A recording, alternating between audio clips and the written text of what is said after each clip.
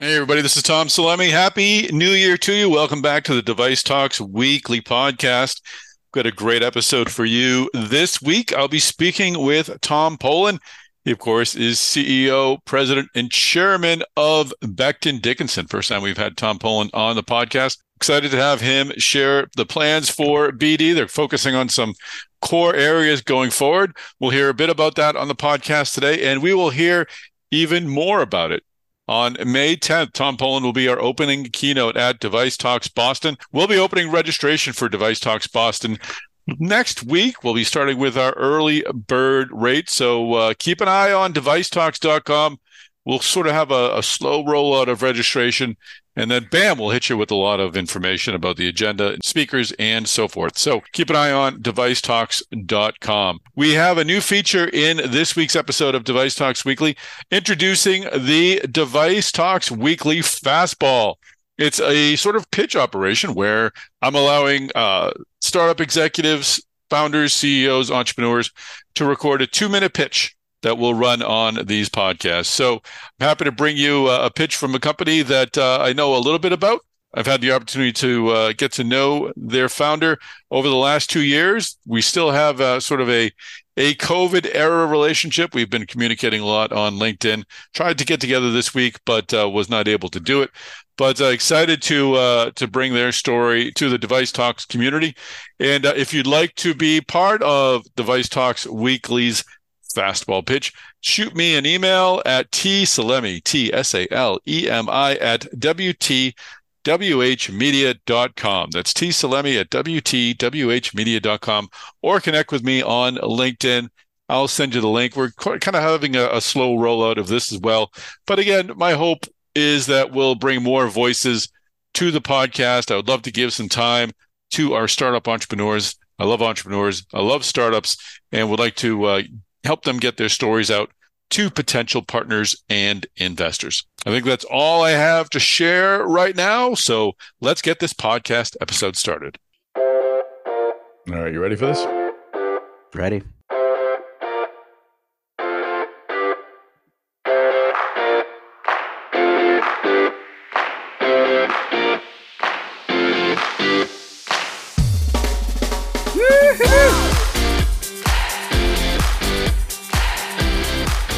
All right, well, this is where I normally welcome Chris Newmarker to the podcast, but Chris, unfortunately, is feeling a little ill this week and is dealing with a lot of snow and closed schools and such. So we brought in as a special co-host of this first podcast of 2023, Chat GPT. Chat, welcome to the podcast. Hello. That was my best robot voice. I'm sorry. You sounded just like Chat. This is actually another entity who knows everything. Sean Hooley, associate editor of Mass Device. Sean, Happy New Year. Happy New Year. It's off to a good start. You just said I know everything. And now the expectations are exceedingly high. A lot of your listeners will probably disagree by the end, but hey. Hey, that's what we're here. We're here to demonstrate. I demonstrate my ignorance on a weekly basis on this podcast. It's a great thing about being a journalist. So you have a good break? I did. It was very relaxed. Didn't do a whole lot of much of anything, but not too bad. Enjoyed the time. Yeah. Same here. No, I made a commitment to not do anything. Every time I was sitting on the couch and a thought popped in, oh, I really need to do X, I realized I didn't really need to do X, so I didn't do X. I watched a lot of Andor on Disney Plus. I don't know if you're an Andor fan. I haven't finished it yet, but a very good series. So, but I've got to catch up on all those Star Wars series. They dropped, like 2 or 3 on my head without me really realizing. So skip over most of them. Andor's the best one. Obi-Wan was a bit disappointing. Same with Boba Fett, but Andor's set the new standard, I think. But enough with the geek talk. God, these poor people have to listen to us talk about Star Wars. We're here to talk about medical devices. You have the honor of rolling out the Newmarker's Newsmakers for the first week of 2023. So don't be nervous, Sean. No pressure. It's a little bit of pressure. You can't feel it over here, but I'm under it. I can see you sweating there under the Klieg lights in your apartment. Those aren't Klieg, and you took the Christmas lights down, so I can see that. I did. Well, I'm in a different room than the Christmas lights were in, but they are down. So it's all the season's over. Great. So before we begin the new Marcus Newsmakers, we will, as I mentioned at the top, we'll be introducing a new feature a little later on called the Device Talks Fastball. We'll have a pitch from an exciting new startup. So stay tuned for that. And of course, later on, we'll hear from Tom Polen, the CEO of Becton Dickinson, who will be our opening keynote speaker at Device Talks Boston, which is happening on May 10th and 11th. So, all right, Sean, let us begin at number 5 on the new Marcus Newsmakers. Number 5 to start the new year is Zimmer Biomet to acquire soft tissue healing company Embody. So Danielle covered this yesterday. Danielle Kirsch, senior editor. Danielle Kirsch, yep. She said that Zimmer Biomet announced definitive agreement to acquire Embody for up to $275 million. So it's $155 million at closing, and then $120 million in future milestones. Zimmer Biomet CEO Brian Hansen said that Embody has differentiated products and an innovative pipeline in sports medicine, and that's they're trying to increase long-term growth and drive value creation with the acquisition. So it's probably our first big piece of M&A for the year. Yeah. I can't think of anything else, and so it's a good start for Zimmer, I guess. Zimmer Biomet definitely announced its presence with authority, as they say in Bull Durham. But yeah, as an aging American, very happy to hear about Embody's complete portfolio of collagen-based biointegrative solutions that support healing in the most challenging orthopedic soft tissue injuries. Good. Great. I'm going to need I'll need some healing, I'm sure, in the coming years. I probably could use a little bit right now, but all right, great start for Zimmer Biomet. We're actually hoping to have Zimmer Biomet at Device Talks Boston. So hopefully we'll be able to learn some more about this acquisition. If not then, maybe beforehand. Maybe we'll get them on the podcast to talk about this. That would also be great. And I forgot to mention they expect to complete it next month. So that's one more detail. Very important point. Fantastic. All right, Sean, let's roll on to number 4 on the new Marcus Newsmakers. Number 4 it's a bit of a combination. One of the better performing stories on the site has been this news out of CES 2023, the consumer electronics conference. Optiv to unveil breath analyzer that detects COVID-19, flu, and RSV. So it's really interesting. It looks, the image on the site, if you check out the story, it looks like a little breathalyzer. And it gives results in less than 60 seconds, multiple use, rechargeable. They say they hope for it to become an affordable diagnostic option. So they unveiled it at CES in Las Vegas. And if you want to hear more about some of the stuff coming out of CES, Danielle Kirsch covered all the medical technologies you need to know on medical design and outsourcing. Got a cool little roundup with a bunch of widgets. And yeah, check it out. It's obviously, every year we look forward to kind of checking out some of the new medical technologies that are debuting there, and it's an interesting time, interesting place for innovation, I'm sure. Absolutely. No, I've never been to that conference. I'd love to go. I know Dassault Systems had a booth out there about their showing their virtual twin or their virtual technology. It seems every year you get more and more like genuine med tech news coming out of there. So definitely want to try to make my way over to CES at some point. And I love this concept. So it says the device uses a silk. Danielle wrote, the device uses a silk-based biosensor that attracts the electrical discharge of respiratory viruses. So this combined with an artificial intelligence processor filters out potential inaccuracies. So as someone who just dropped $50 on a couple of boxes of tests and got my free ones in the mail and are getting ready for the season of testing, this would be fantastic to have something that's reusable and rechargeable and could detect all three. That's quite an advance. So it'll be interesting to follow. They said that they submitted it to the FDA this past summer, so it's not marketed in the U.S. right now. But I do wonder if perhaps we'll see it. Maybe we buy a bunch and have them at the registration desk at future conferences, and people have to blow to get into the conference and get tested. So seriously, lots of interesting applications this could be used for. So very cool stuff. All right, Sean, let us roll on to number 3 on the new Marcus Newsmakers. Number 3 is more spinoffs. We've been seeing a lot of spinoffs in medtech, and just the other day, GE Healthcare's spinoff from General Electric became official. They began trading on the S&P or on the Nasdaq, and they joined the S&P 500. Their stock was up on the 4th anyway, on January 4th when they started trading. I haven't checked it out today, but it's definitely an interesting time for GE Healthcare. They also announced the addition of a former Amazon executive as their first chief technology officer. So they're clearly kind of committed to that angle of I believe they said that they formed a technology sort of committee at the company, and he's going to lead that. So and this is Dr. Taha Kass-Hout. I hope I'm pronouncing it correctly.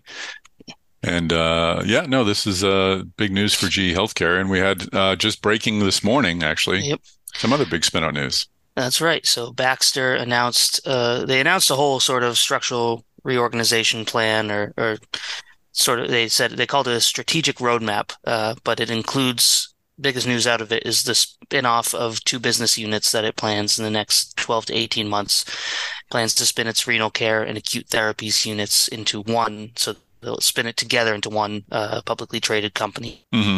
And so they already have competition from another kidney spinoff with Medtronic and DaVita last year announcing their plan for a new kidney company. And as we just mentioned with GE, Zimmer Biomet that we mentioned earlier also has a spinoff. They spun off the ZimVie dental and spine business. BD spun off its Embecta diabetes business last year. So it's 2023, but we're still doing spinoffs. I thought 2022 was the year for them, but we're going to carry it on to 2023. Yeah, I don't know how the macroeconomic issues like interest rates and such impact spinoffs, and whether it'd be more or less likely to happen with that going on. I'm sure someone listening has a better understanding of that than I do, but I'm also intrigued by, and this I think something we'll need to explore in the podcast in the future, just why we're seeing this happen with Medtronic and now with Baxter, the spinouts of the renal care businesses. I don't know if something's changed on the technology side, if companies like Outset are sort of disrupting the space and making them less attractive, if there's a reimbursement change that's making them less attractive. I'm guessing something has to have occurred to make sense for these spinouts to happen. So definitely something we need to track down. If anyone listening has some thoughts, make sure you reach out to Sean or me. We'd love to hear what you're thinking. Welcome to our first Device Talks Weekly Fastball Pitch. We're going to hear from Nii Oyeni, founder of Dialysis X.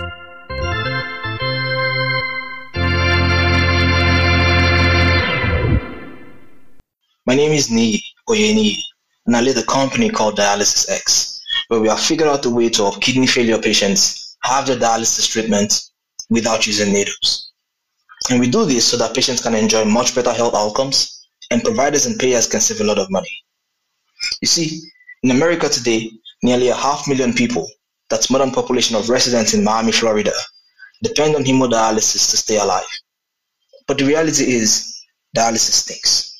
Because although needles are used to perform dialysis, they cause severe and often fatal complications that not only impact patient outcomes, but also increase the cost of care for payers and insurers, cut revenue for providers, and severely limit the adoption of home dialysis among patients.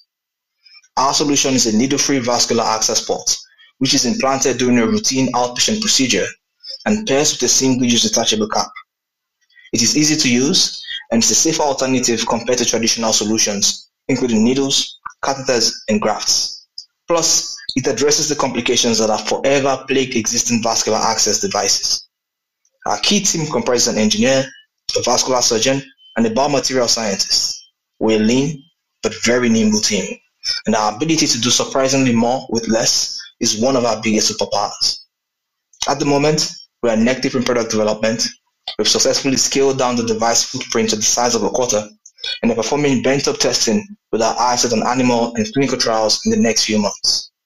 We're always on the lookout for strategic partners, including OEMs and financial backers, who believe in and want to join our mission to redesign the future of dialysis care. We are Dialysis X, and this is our fastball pitch.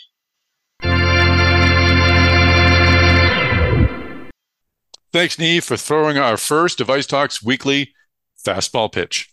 If you want to learn more about Dialysis X, reach out to Nii at his email. It is ooyenii@dialysisx.com.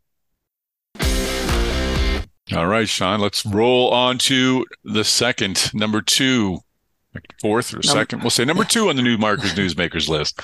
Yeah, that sounds good. It's another duo, another combination, but there were 2 big fundraising bits of news yesterday, and it was Volta Medical raises a 37.9 million Series B round, and Cardiac Dimensions raises a 35 million Series D.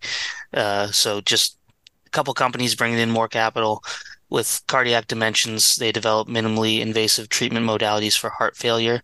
Its lead product, the Carillon Mitral Contour System, is a minimally invasive system for restoring natural mitral valve function without damaging leaflets. So, yeah, it's just an interesting technology to follow. They said that they want to use the proceeds from the Series D to enroll in their pivotal study, and it's still an investigational device in the U.S., although it's authorized in Europe and Australia. So another one to watch to see if it comes to the States.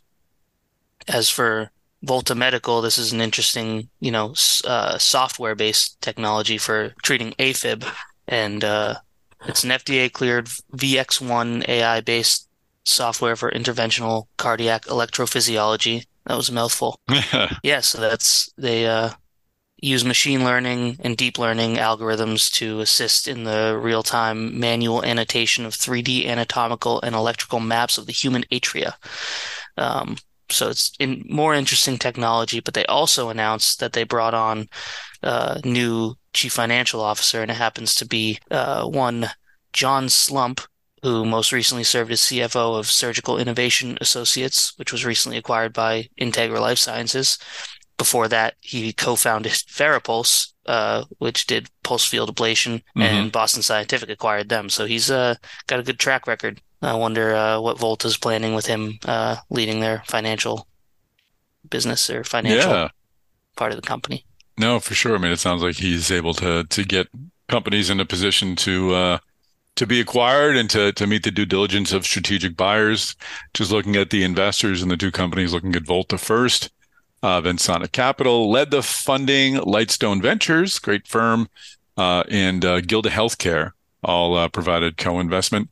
And then on the Cardiac Dimension side, existing investor Horizon 3 Healthcare invested along with an undisclosed strategic investor. And other investors included Arboretum Ventures, another great firm, Host Plus, EQT Life Sciences, Lumera Ventures, and MH Carnegie and Company. So $35 million for Cardiac Dimensions, $38 million or 36 million euro for Volta Medical. So a couple of strong financings for medical device companies starting out 2023. Nothing to add to that. That's what it is. It says it all. It says it all. No, it's good to see these companies get the funding they need. It's good to see firms like Vensana putting capital to play. Vensana's had invested in some really fascinating companies to date and led by a couple of great partners. So we'll see where these are headed. All right. Let us complete the new Markers Newsmakers. Sean, what is the big number 1? Big number 1 is a story from the beginning of the week. Recor Medical names Siemens Healthineers and Terumo veteran as CEO. It's I hope I'm pronouncing this right, Lara Bargout. She's now the president and CEO of Recor Medical, succeeding Andrew Weiss. And we talked about on the year-end podcast about the personnel changes roundup and how so few of the major company hires, the corner office hires, were women. So it's good to start the year with this news. And right before the end of the year, actually, Active Surgical appointed Manisha Shah Bugaj as CEO. So that's another woman coming into a relatively good-sized company to lead it. So hopefully that's a start of a trend for the year, because like we said, there was not a lot of movement and we obviously pay close attention to women in medtech, and it's a good start anyway. Absolutely. No, I mean, we were talking about the larger companies, and Lara Bargout was previously with Siemens Healthineers. She was a senior vice president and head of advanced therapies there. So she was certainly on the higher levels. She succeeds Andy Weiss, who we had on the podcast just last month. Actually, he was the second to last episode of Device Talks Weekly, and I had talked to him, and Helen Reeve-Stouffer. She's Vice President of Clinical Affairs. Back in, I had interviewed them probably maybe early November. So when I had spoken with them, and I wasn't able to run the interview until a month later, didn't get a sense that this was happening. But this is not uncommon for a startup to once they get the clinical support and once they get the approvals they need to move forward and to move into the commercial phase, to get someone who's got the big company experience and is able to transform a company from a cool company with potential to a real business venture. So excited to see where ReCor Medical takes rental innovation. It's been something that's been stalled over the past few years, but it'll be nice to see hopefully a robust commercial enterprise take off there. And you mentioned Active Surgical. Of course, we'd have had CEO Todd Usen on the program a few times, and he has moved over and he is now taking over for David Clapper, who is retiring as president and CEO of Minerva Surgical. And so bit of musical chairs going on, but lots of great CEOs. And I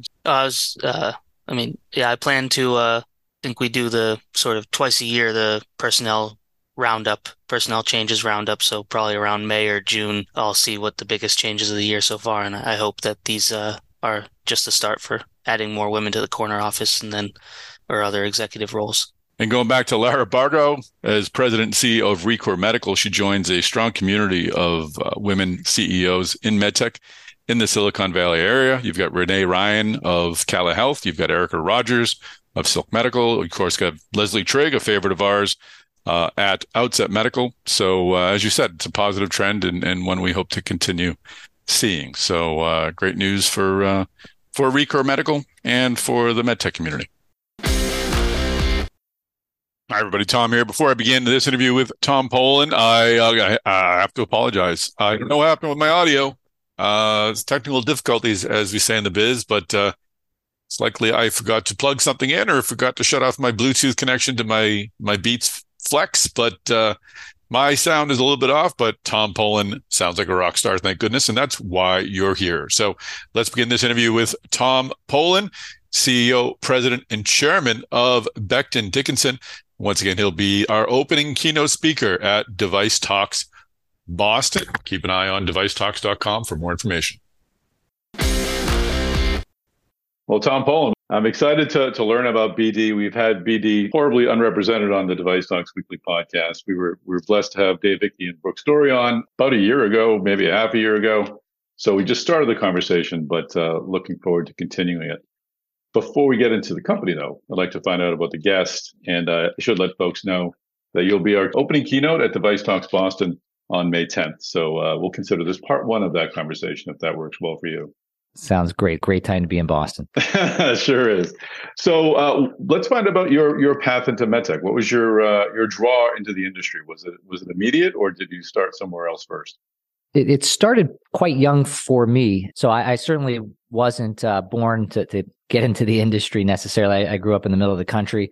I was the first in my family to go to college, and I went to get into the sciences. And that was really catalyzed back when I was 13 years old. I woke up for school one day. I was getting ready, and mother was helping me do that. And she suddenly collapsed and died of an aneurysm. Oh, my God. And so the rest of that day was, as you can imagine, for a 13-year-old kid, with my dad, who's now managing getting my mom to the hospital, ambulance, helicopter, into shock trauma. That was my first kind of big exposure to healthcare then at 13. My mom ended up passing away by the end of the day then.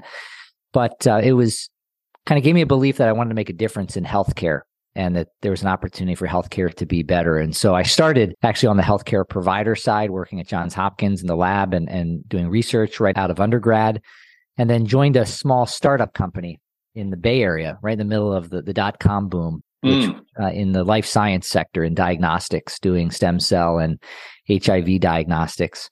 Was one of the first 5 or so folks in that company. We ended up growing it up and selling it to BD, which is how I came to BD many years ago, about 20 years ago. So what company was that? It was a company called Biometric Imaging.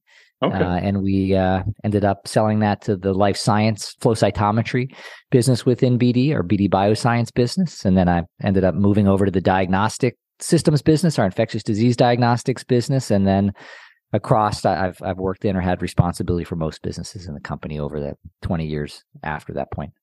That's a tragic introduction to healthcare, and I can't imagine my youngest son is 13, so it hits home for me. What lesson have you that must obviously it remains with you as a human being, but as a professional, what is that experience? How does that stick with you and help you guide decisions that you're making as leader of one of the larger medtech companies? There's a patient at the end of everything that we do. It's something we often talk about in BD. I certainly had that ingrained firsthand and understand that. Today, my wife is a surgeon as well, a cancer surgeon. And so certainly our household is deep immersed in the healthcare field, and a reminder of what we do is extremely important. I often talk to our team about when I'm out recruiting MBA students, et cetera, there's lots of cool industries that one can be in: iPhones, electric cars, et cetera. And people think those are cool. I've got a 14-year-old son who thinks Nike's really cool, and it is cool. But at the end of the day, right, most everyone on the planet, if they or someone that they loved gets ill, the only thing that they care about is getting them well, getting themselves or the person that they love well. And that's the business we're in. So it's the most important, most consequential business, an industry that there is on the planet, obviously supporting the providers who provide care to those people in need. And I think that's something we can all be proud of. We get to fulfill our life's work through our work life in a way when you're working in this industry. And that's something that I know inspires all of our associates and the associates of most of our peers, to be in this industry and work hard every day to make a difference. Absolutely. I started covering medical devices in 98 when all my friends were covering .coms, and my industry is still in demand, and theirs has certainly changed drastically. So happy to be here. So you had the startup bug. Obviously, you were involved with the startup. You were acquired, or the company was acquired by BD. Was it your plan to go back to doing startups, or did you feel like you just found a home? Maybe you wanted to stay with your technology and see it through. What kept you at BD? Just tremendous opportunities. BD is kind of med tech all in one. We often talk about if you want to work in med tech across different areas, you just come to work at BD, right? We have life sciences and basic research in our bioscience business. It's helping discover many of the new cancer drugs are being discovered, and Nobel laureates using our technology to understand the immune system, to the diagnostic side in our IDS business, right on through the large supply and infrastructure solutions that run pharmacies and labs and prevent infections, et cetera, in our medical segment, where we make 45 billion devices a year, right on through implantables and the more interventional products that are more physician preferred and uniquely engaged with each patient on a one-on-one basis in our BDI business. And so I think BD is just such an amazing company with such a diverse portfolio and opportunity to impact healthcare. There's a lot of amazing things to do, and with a 125-year legacy of successfully doing that for a long period of time, it's a great company to have built a career. I took a small, about 4 or 5 year period in the middle of my BD career, and I went to Baxter Healthcare and ended up running their injectable drug business, et cetera. But that was not as there's no major story to that other than I met my wife somewhere in between. And she was an officer in the U.S. Navy and was deployed. As she finished her residency that year, there were 3 surgeons that graduated from the residency program at the U.S. Naval Medical Center in Bethesda. One got sent to Guam, one got sent to Iceland, and she was deployed to Chicago, to the Great Lakes Naval Base there. And so with young kids, I decided BD didn't have anything in Chicago, so I left BD and went to Baxter. And then when she came out of the military and wanted to do a fellowship in breast cancer surgery, she had an offer here in New Jersey, and I came back to BD at that point. So, wonder where your career would be if she got sent to Guam. This would be an entirely different story. We talked a bit about BD's broad offerings, but when I look at larger medtechs, I honestly don't really know where to place BD. I think of Medtronic and Boston Scientific, and I kind of put them all in this one neighborhood, and BD is kind of an adjacent neighborhood. And I don't know if that's fair of me or not to look at that. How should people view BD? Because I think we think about syringes, we think about all the stuff that's essential to healthcare, but maybe isn't the things that the items or the devices that are getting the attention. How do you tell people about BD, and how should I think of BD? I think you're on the right track there. So we think of BD in kind of two major areas. We think about that durable core business that you talked about, which are those products that are ubiquitous with running healthcare. Products like catheters, syringes, Vacutainer tubes, hernia mesh, infusion pumps, etc. Things that many people take for granted in healthcare today are there because of BD, right? One of the first things that put BD on the map was inventing disposable medical devices. That was the first device was a disposable syringe that BD invented the technology and to stabilize polymers to gamma radiate them to help reduce infections, which of course is standard of care. And we invented things like the single-use IV catheter as well as a Vacutainer tube. And right, the blood used to be drawn with syringes in the past. So those products, we make 45 billion of those devices a year. I put it in perspective. That's 7 devices per human on the planet. And we sell our devices in more than 190 countries around the world. So most countries you find BD in our team. That's what we call our durable core, that backbone of healthcare, and something we're really proud of. At the same time, we've been accelerating our portfolio shift into what we call transformative solutions. And that's really around looking forward at the solutions that are going to be reshaping healthcare. These are irreversible trends that we see reshaping healthcare over the next 10 years. And about 60% of our R&D spend, about 95% of our M&A spend goes into these categories. And it's about $4 billion of our revenue today, growing very strongly, near double digits. And so those 3 areas that we're investing in there are smart connected care and robotics, particularly around improving the efficiency of pharmacies, of laboratories, and of nursing productivity. The second major area that we've been investing heavily behind are solutions that enable the shift to new care settings. So that could be everything from urine incontinence in the home to home diagnostics to being able to have your blood collected in a retail setting, not by a phlebotomist, but by the retail clerk, as an example, as we think about care transformation and the role of pharmacists moving from counting pills behind the counter at your local retail location to actually doing wellness checks, delivering vaccines, or even coming out to collect your blood for a wellness check as part of that. And then the third major part of our investment in transformative solutions is around solutions that improve outcomes in chronic disease. We think that chronic disease has long been associated with taking medications for the rest of your life. We think that technology and devices today can have an increased role in chronic disease management and improving outcomes. Much more significant weighting as we go forward and move beyond the pill. And so, we're investing in solutions in areas like peripheral vascular disease and end-stage renal disease and cancer that are making an impact there. So we're really couldn't be more excited about the future of BD and how we have a major role in transforming the future of care.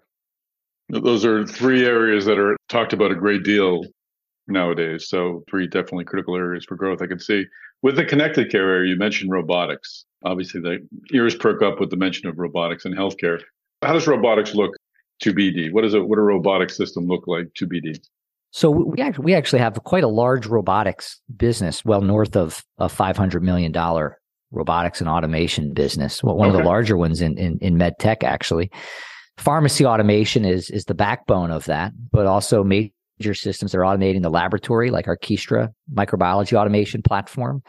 And we continue to look at others. We recently did a $1.5 billion acquisition of Parata, which is the leader in pharmacy automation in North America. We combine that with our Rowa business, which is the leader in pharmacy automation in Europe, to now be the world's largest provider of automation for the pharmacy, right? Helping to move pharmacists out in front where they can engage more with the patients or consolidate pharmacies in large warehouses. Just given labor constraints in that space and the rising costs of labor, we're seeing tremendous demand for these solutions, not only from retail customers, but from long-term care facilities and large healthcare systems, more so than ever, are creating large, centralized, automated robotic pharmacies, and we're helping them to do that.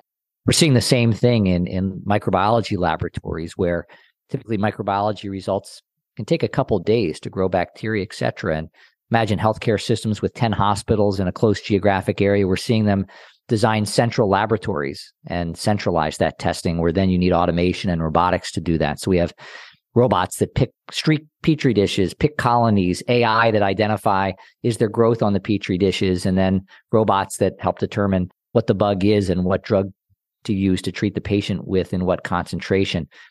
running with 2/3 less microbiologists than you would normally need. And microbiologists are an extremely rare capability to find today. There's just not enough out there. And so we're seeing, again, great demand for solutions like that. We continue to add automation and software solutions in the hospital around medication management. More on the software and informatics side there, around connected devices like infusion pumps, around software that's helping do safe compounding, but that's ultimately taking the burden off of pharmacists, off of nurses. Another great smart device that we just launched is a smart Foley catheter, right? When you're typically, a nurse has to go in and look at how much urine has come out of the patient every hour to determine are the drugs that are supposed to remove fluids from the patient working at the right rate. Smart Foley catheter just automatically loads that information up into the electronic medical record, again, making it easier on the nursing workflow. And so we're constantly looking at new solutions that are improving nursing workflow, pharmacy workflow, laboratory workflow.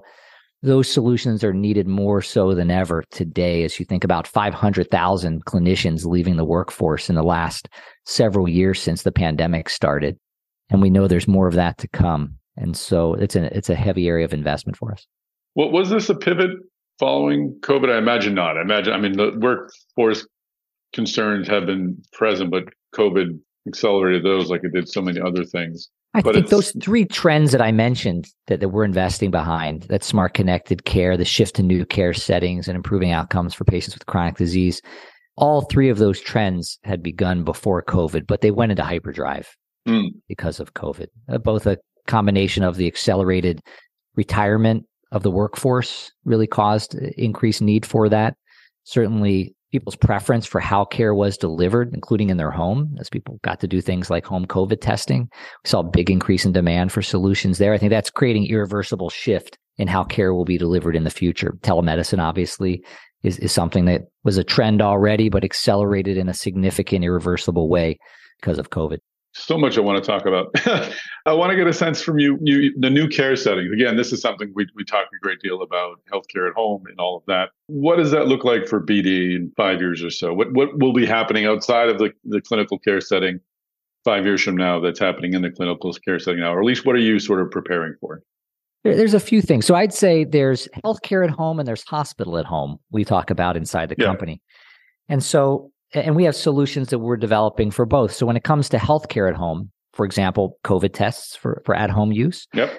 We have in clinical trials our flu COVID combo test. More important than ever to have a solution like that today. Do I have flu or COVID?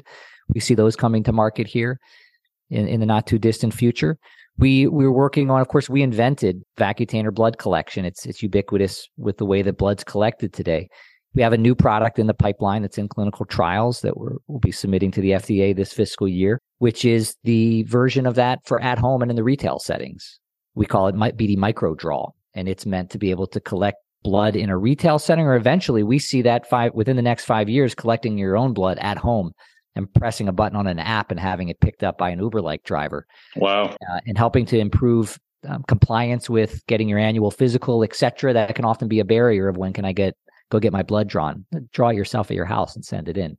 We think that can enable a whole new wave of home testing and capabilities there that empower patients more so than ever. And we want to be the ubiquitous standard for that, just like we are for testing that happens on blood in more organized, professional collected settings. Mm-hmm. So, those are some examples of when we think about healthcare at home for those who are already healthy. I was thinking about hospital at home. Again, many of the devices that are in the hospital that are being used that are standard, that are used for every patient. Over 90% of any patient going into a U.S. hospital will be touched by a BD device. That's a fact. Those devices have all been optimized for professional use settings. And so everything from infusion pump technology to PICCs, how far they hang out of your arm, maybe one dynamic in a hospital could change in a home setting. How a Foley catheter versus an external catheter and how that device is used. For example, we have a device called PureWick at home, which enables urinary incontinence to be managed at your bedside where you don't have wall suction, which you would need in a hospital for that. We have a small portable device that sits at the foot of your bed at your house. And so we see a whole new set of solutions that are going to be needed that are also more connected as healthcare can move to the home, and we have a key role in enabling that. And so again, we're really excited about the role that we can play in enabling a new transformation in healthcare over the next decade. Well, BD's been wildly acquisitive over the last 2 years, and we'll talk a lot about those acquisitions, I think, in Device Talks Boston. One deal I wanted to talk, or it's actually a collaboration I wanted to talk about in the Mayfit into chronic care, was I noticed in October you signed an agreement with BioCore about their NJ technology to pair it with BD UltraSafe passive needle. It sounds as if you're going to be able to track self-administered drug therapies and track whether or not they're being administered or not. Is that where that's going? And that would sound like maybe it's a treatment for something to help monitor treatment for diabetes or other things that are requiring care at home. Can you talk a bit about that? Sure.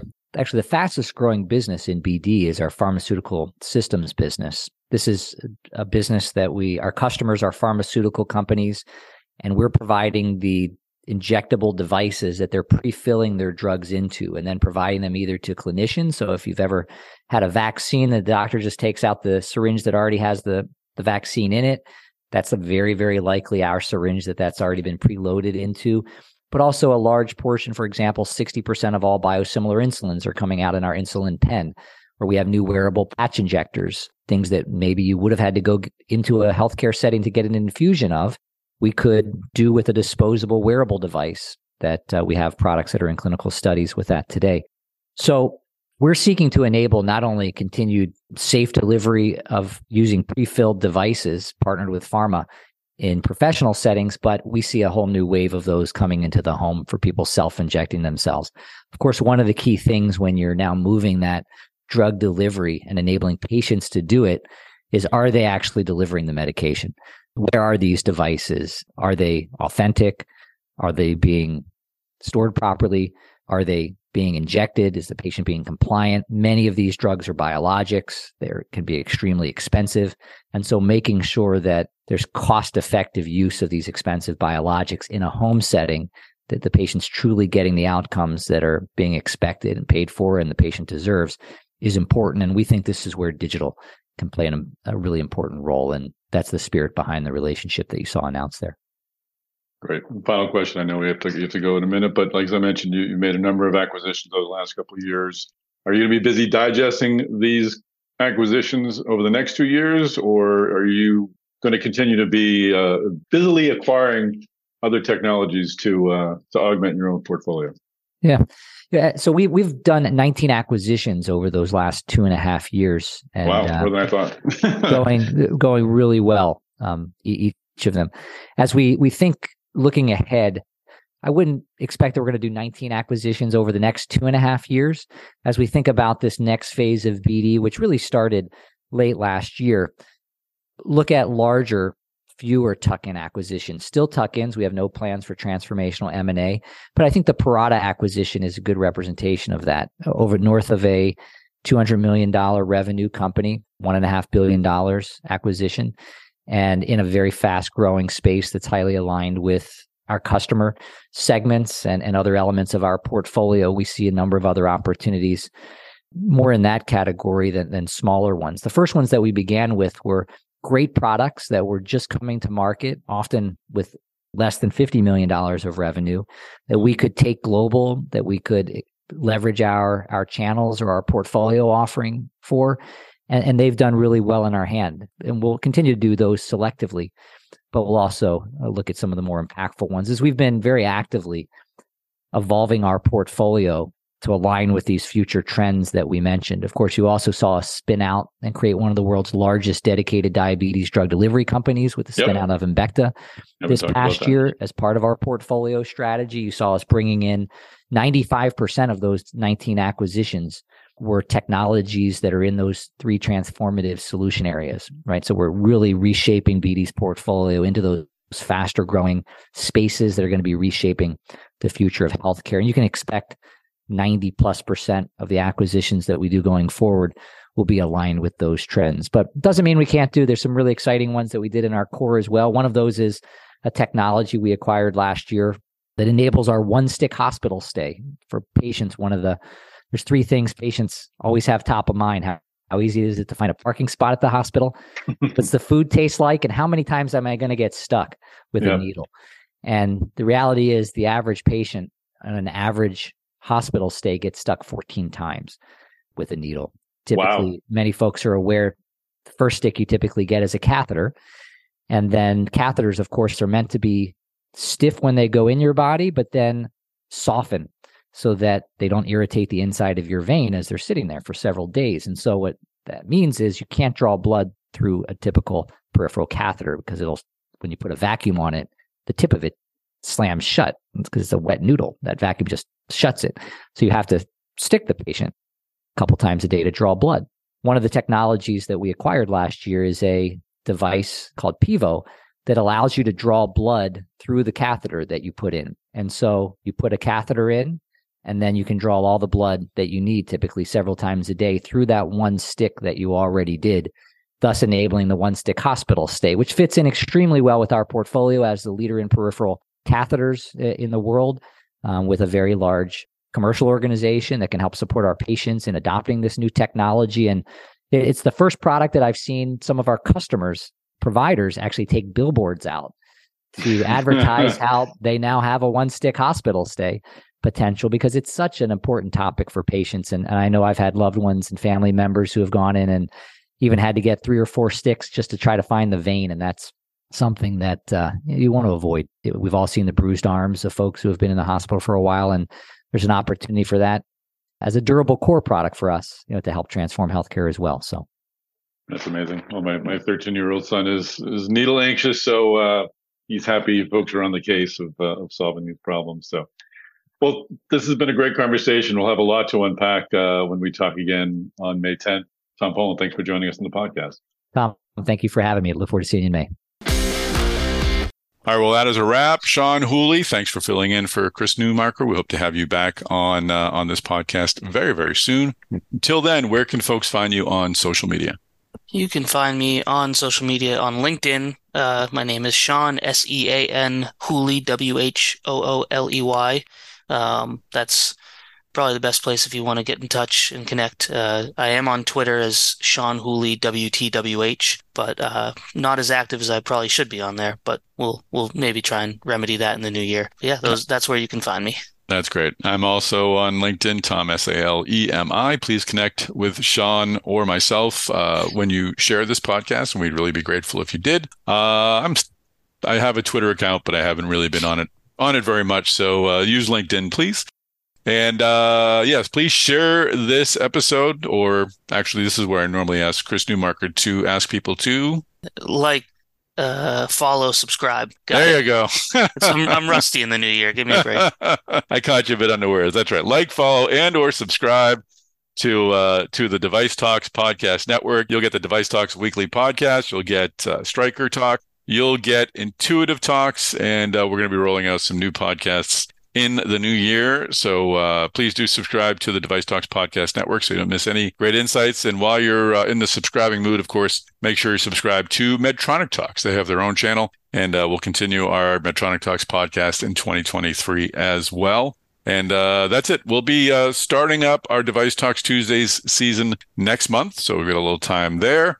And we'll be opening registration for Device Talks Boston probably later next week, and we'll have a really healthy and generous early bird registration rate. You want to make sure you do not miss that. So keep an eye on devicetalks.com.